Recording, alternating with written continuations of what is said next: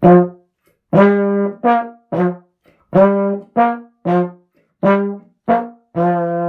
I'm Shelley. And I'm Cam. And this is Translating ADHD. This week, we are going to build on last week's episode, where we discussed big negative signals and the corresponding stress response that those of us with ADHD often experience. This week, our focus is on how do you have a different experience there with big negative signals?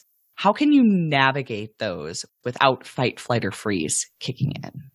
So Cam has a really great metaphor here that he presented at Chat a couple of years ago. And what we're going to do is we're going to look at that metaphor in the context of a real scenario. And that scenario will be the time that I was working with Cam as a coaching client. I discussed this briefly a couple of episodes ago, how I was deeply and painfully in freeze. So it's a great example here. And I'm excited to dig in and give you all this metaphor and this tool for evaluating where you are in that stress response and starting to have a different experience. Cam, you want to kick us off by giving us an overview of the metaphor? Will do, Shelley.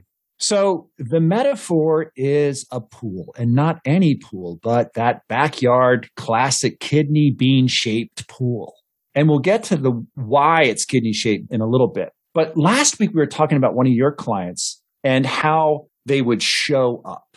It was showing up and having a different experience. And so if you're in a stress response, you're in that stress response. And showing up is an action that's different. So we thought it would be great to bring in this tool that utilizes this pool metaphor because it helps individuals with ADHD. It gives them a few steps before the ability to show up, because that's making an action that you want to make, like reach out to my coach or articulate what's going on, to give language to this and kind of reach for a pool noodle in that pool. So in the last 3 years, I've presented 4 presentations at CHAD, and 2 of those have been with Tamara Rozier, and both of them were on managing the emotional brain. It's just recently we're seeing this connection between ADHD and emotional regulation. Tony Rostain at University of Pennsylvania is someone who's doing some really important work here. So there we are in Philadelphia. We're presenting on basically knowing your pool and shifting the signal. And so we discussed this because it's that awareness piece, like going back to Mount Rainier and knowing where you are is so important with ADHD. What valley are you going into? Where am I in association with my card catalog or that road up to the lunch counter? Orienting to the dilemma. So this is the tool that we use, and it has these 3 areas of just awareness of what's happening and getting eventually to find a pool noodle so you can find that stroke and get to a mobility state, an action state. But there's an important middle state that we're going to share today that a lot of people are not seeing as an option. What happens when you fall into a pool? You see a kid fall into a pool who doesn't quite have their swim stroke. It's a panic. We talked about that last week, thrashing about. So what we try to do is kind of thrash our way out of that situation. That's what happens in stress response. Well, I'm here, and we're in that place. It's so hard to make informed choices from that place. So that's what we're going to talk about today. Let's go ahead and bring in your story, and we'll kind of lay out the model and the metaphor along with your story and coming to coaching. So I want to give a brief overview of where I was at overall at this period of time. I've talked about this before, so I'm just going to give the bullet points here. In November of 2014, I saw Dr. Russell Barkley speak at the Institute for Challenging Disorganizations conference. It was that presentation that led me to believe that it was likely that I had undiagnosed ADHD. At this time, my now ex-husband and I had just moved into a new house that was 3 times the size of our previous house. And I was really struggling to get traction. I was going through what at the time I believed was a very serious bout of seasonal depression. That is something that I had experience with before. And like years past, I reached out to my resource there and my therapist, but I wasn't getting any movement. The therapy wasn't working for me in the ways that it had worked before around this subject. So in January of 2015, I pursued an ADHD diagnosis, realizing that I know something new now about myself that I didn't know before. Let's see if this is actually what's going on. And if so, let's maybe try to approach it from this angle, because I was already in coach training. I was already studying ADHD coaching. So I kind of had a leg up, as you do, listeners, by listening to this show, in understanding what coaching can potentially do for an ADHD person. So I decided to practice what I preach. I went and got a diagnosis. By the way, was expecting the psychiatrist to tell me that I didn't have ADHD and that it was all in my head because I work with too many people with ADHD. Ha ha ha. Obviously, that's not what happened. Got my diagnosis and shortly thereafter reached out to CAM for coaching. Yeah. So then what was the motivation for coaching for you? We talk about that people don't come for coaching necessarily. They're coming to address a pain point. What was the pain point that you were wanting to address? At the time that I engaged with you, Cam, I was on the couch. That's how I articulated it to you then. That's how I articulate it to people now, because that was the experience. I likely would not have gotten out of bed most days if I didn't have a 3-year-old that I needed to look after. But I would get up, move from the bed to the couch without getting out of my pajamas. And there I would stay, except for the things that I absolutely had to do to take care of the tiny human in my care. I was just on the couch. My business was stagnated. The progress of moving and settling into the house was at a dead stop. And I couldn't get a foothold in any direction. I felt like it didn't only feel like I had no energy. It felt like I had negative energy, like this negative energy that just sucked me down onto the couch. And it was painful to even do the most basic of tasks. So that was your stress response of basically freezing there. Yeah. As we talked about last week. I imagine that there's listeners out there like, wait, this sounds like depression. It sounds like depression, right? It's just so overwhelming. You can't get off the sofa. So what had you thinking, no, this is really ADHD. This is not depression, or at least I have to address the ADHD. But what had you think ADHD versus depression? So I do have bouts of seasonal mood disorders.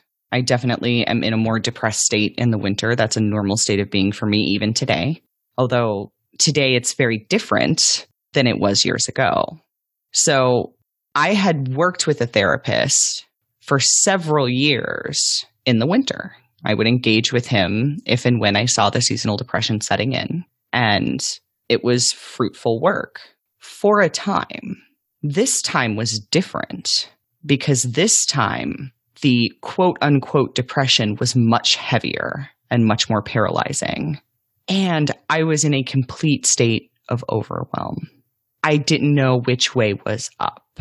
And I had not been in this place ever, as far as I could recall.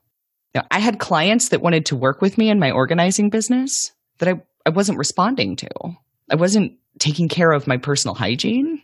I wasn't taking care of anything. And it's like, knowing what I knew about ADHD, it's like maybe I know that approaching it from the therapy angle only got me this far.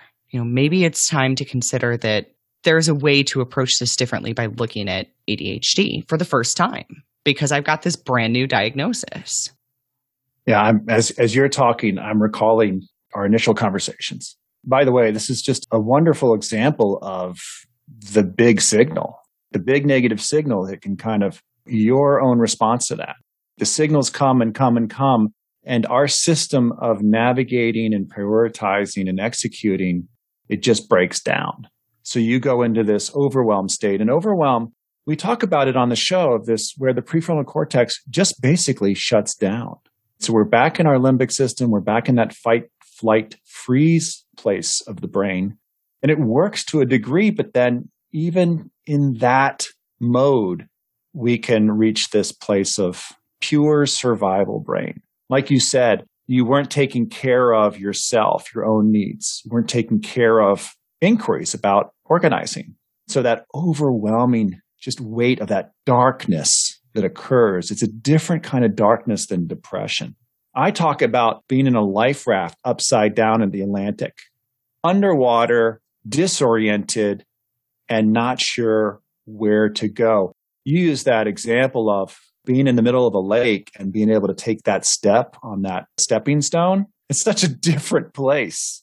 That's a place of choice and power. This is a place of feeling so disempowered, having no agency and no way of seeing a way out. So that overwhelm, but you did reach out. And I recall it was like, this ADHD is kicking my ass. I have to figure this out. I need a coach to help me figure this out because I'm running up against this thing. And that's an impetus for so many people who come to ADHD coaching.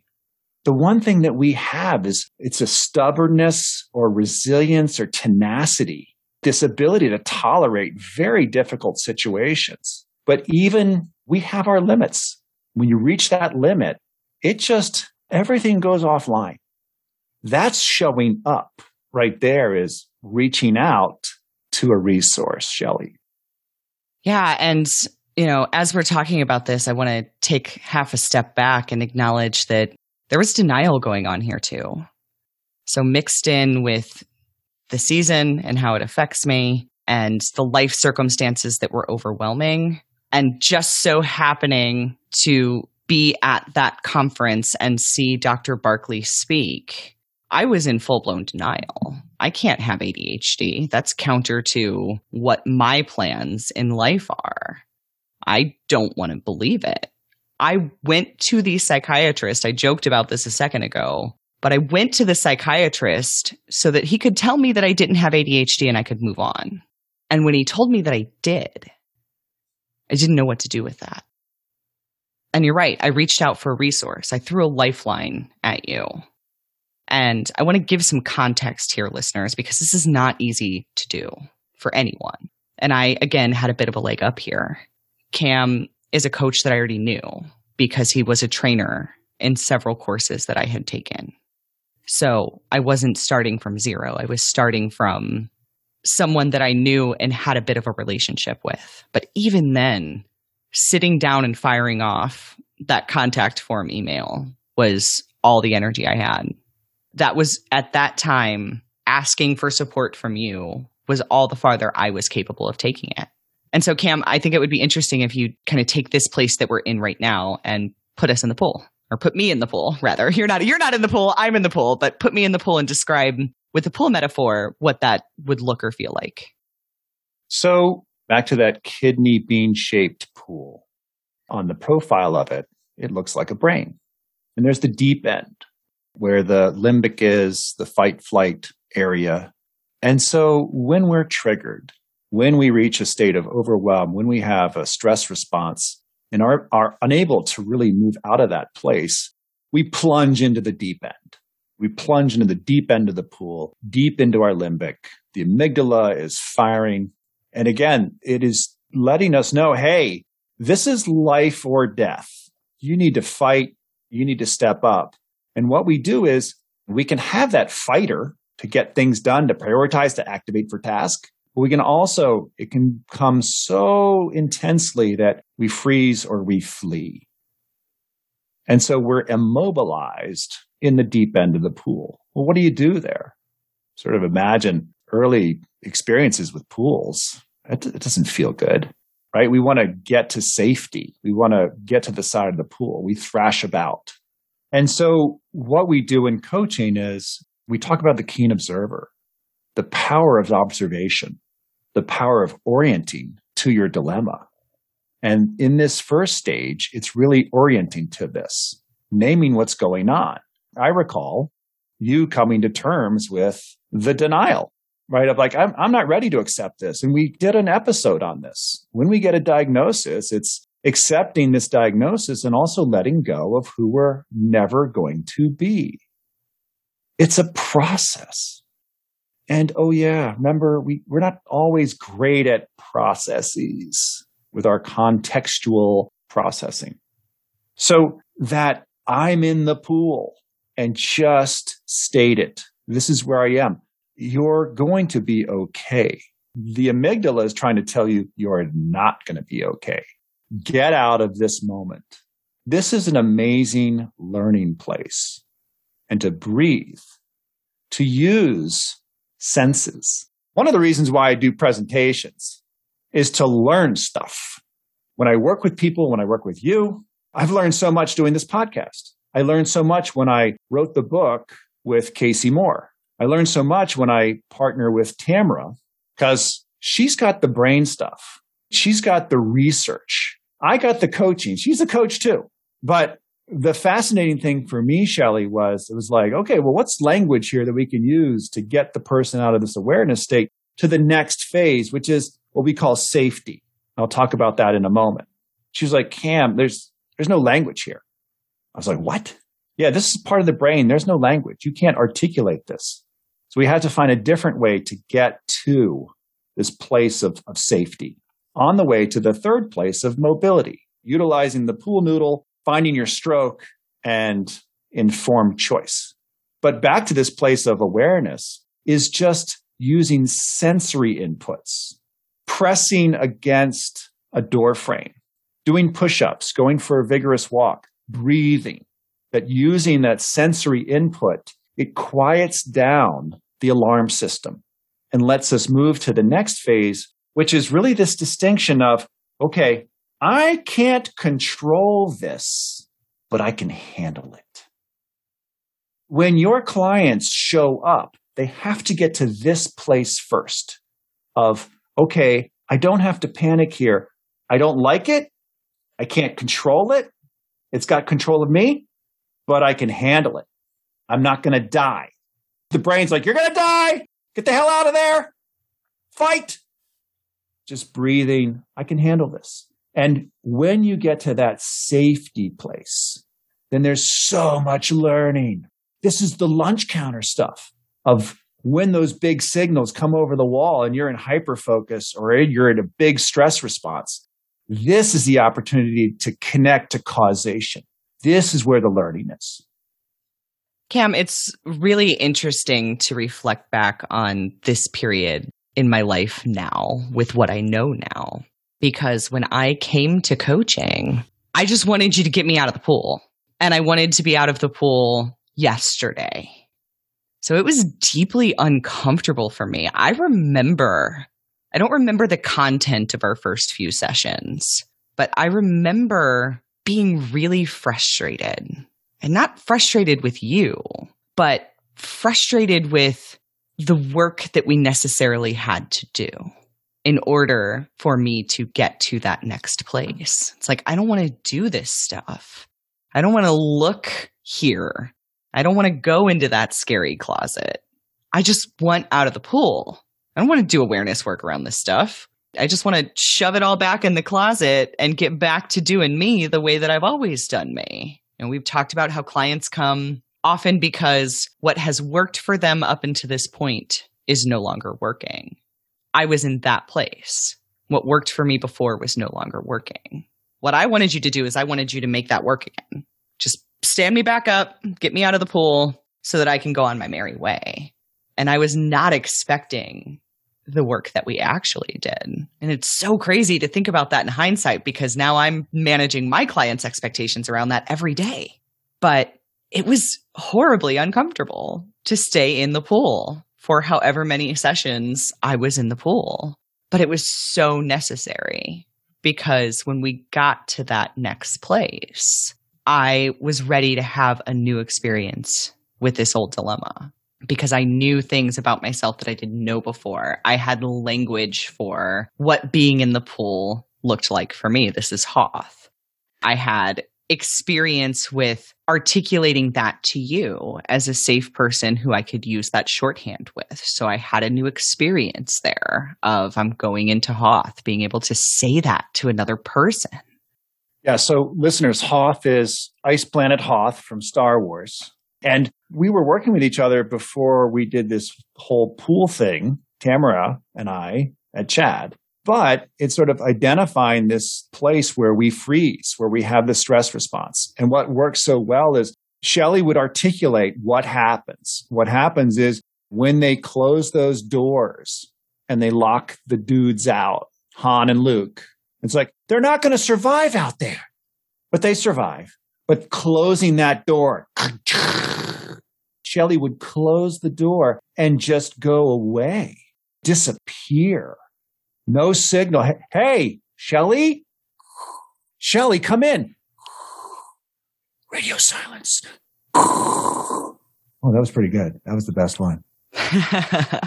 Yeah. And so just by engaging with you, by asking for coaching, that was already having a new experience and continuing to show up, even though I was really uncomfortable with where we were looking and the conversations we were having, was another act of having a new experience. Articulating to you for the first time, Cam, I'm in Hoth and the doors are closing. Help. Having a new experience. And so this all builds over time.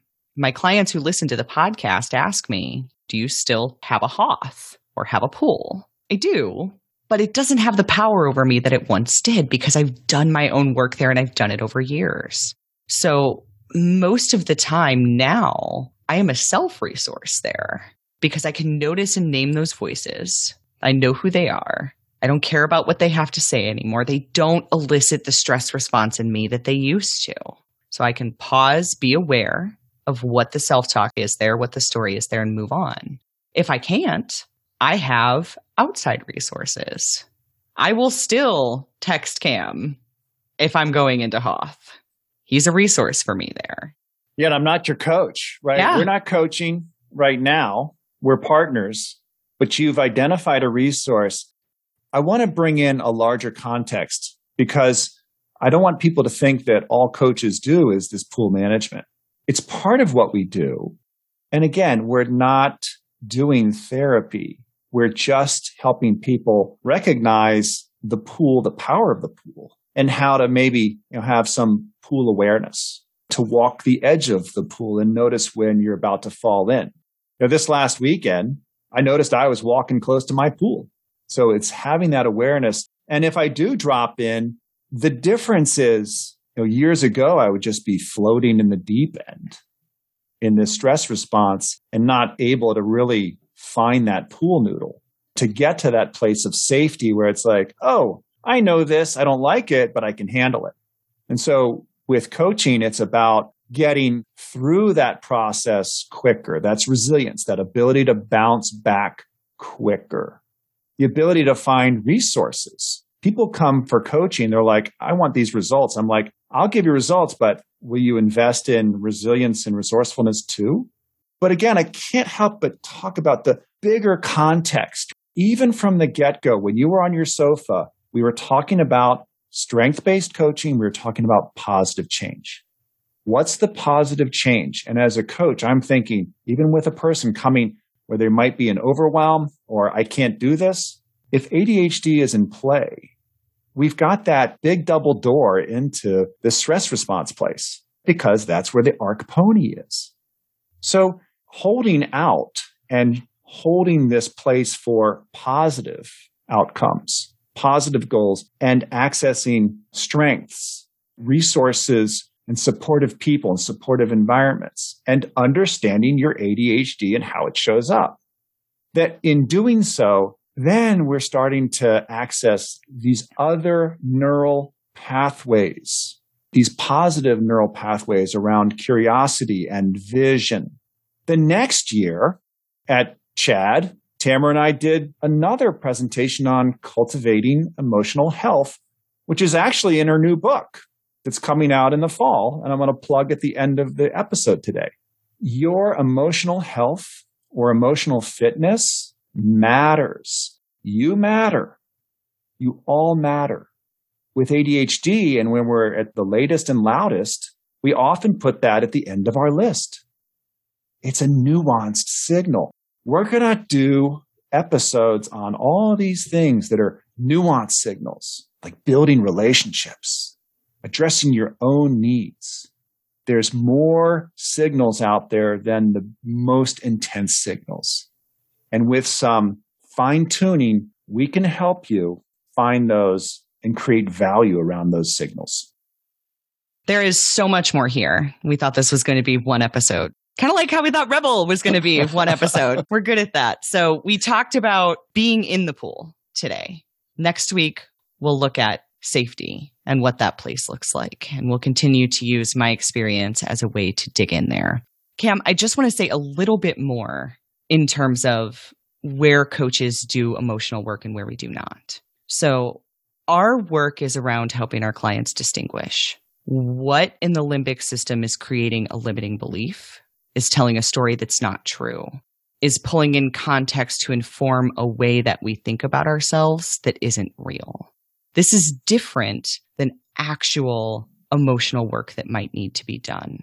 I have had a few clients for whom we bump up against trauma in our work together. When they're looking back at their lived experience to bring that into coaching for us to learn from, they're looking back to a place and a time where there is also trauma. And in that case, my role is to help them determine if there is other work to be done there before we can make forward progress in coaching.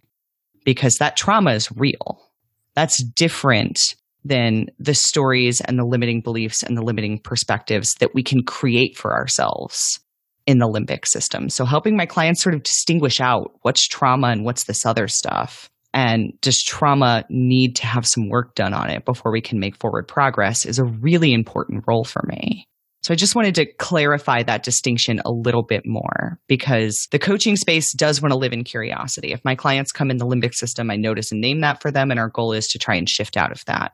But if what's holding them in the limbic system is real, like trauma, well, that's a different thing than noticing and naming a limiting belief or limiting perspective and moving on from there. Well said. So well said. So give us Tamara's book before we wrap. Yeah, so Tamara, she runs the ADHD Center of Western Michigan, and she is the current president of ADHD Coaches Organization, which is a really important coaches organization. If you're a coach out there, you want to be a part of the ACO. And her book that's coming out in the fall is Your Brain's Not Broken, Strategies for Navigating Your Emotions and Life with ADHD. And she has a chapter in there on what we did last year at CHAD with cultivating emotional health and the emotional health ladder. So be looking for that in about September. And that'll do it for us for today. If you like what we're doing here on the show, the number one way you can help us out is to leave a review wherever you listen. I did see that we have a few new ones in the last couple of weeks, so thank you so much. You can also support the show financially by becoming a patron. Visit the website, translatingadhd.com. Click on the Patreon link in the upper right-hand corner. And for $5 a month, not only are you supporting the running of the show, you can also join our Discord community where our listeners are working together to do their own understand, own, and translate work. There are also transcripts available for every episode, starting with number 74. Visit the website, translatingadhd.com, and click on the episode number. And at the bottom of the show notes, you will find a full transcript. We are going to be working on transcribing older episodes as well, and we'll keep you posted when we get that started. So until next week, I'm Shelley. And I'm Cam. And this is Translating ADHD. Thanks for listening.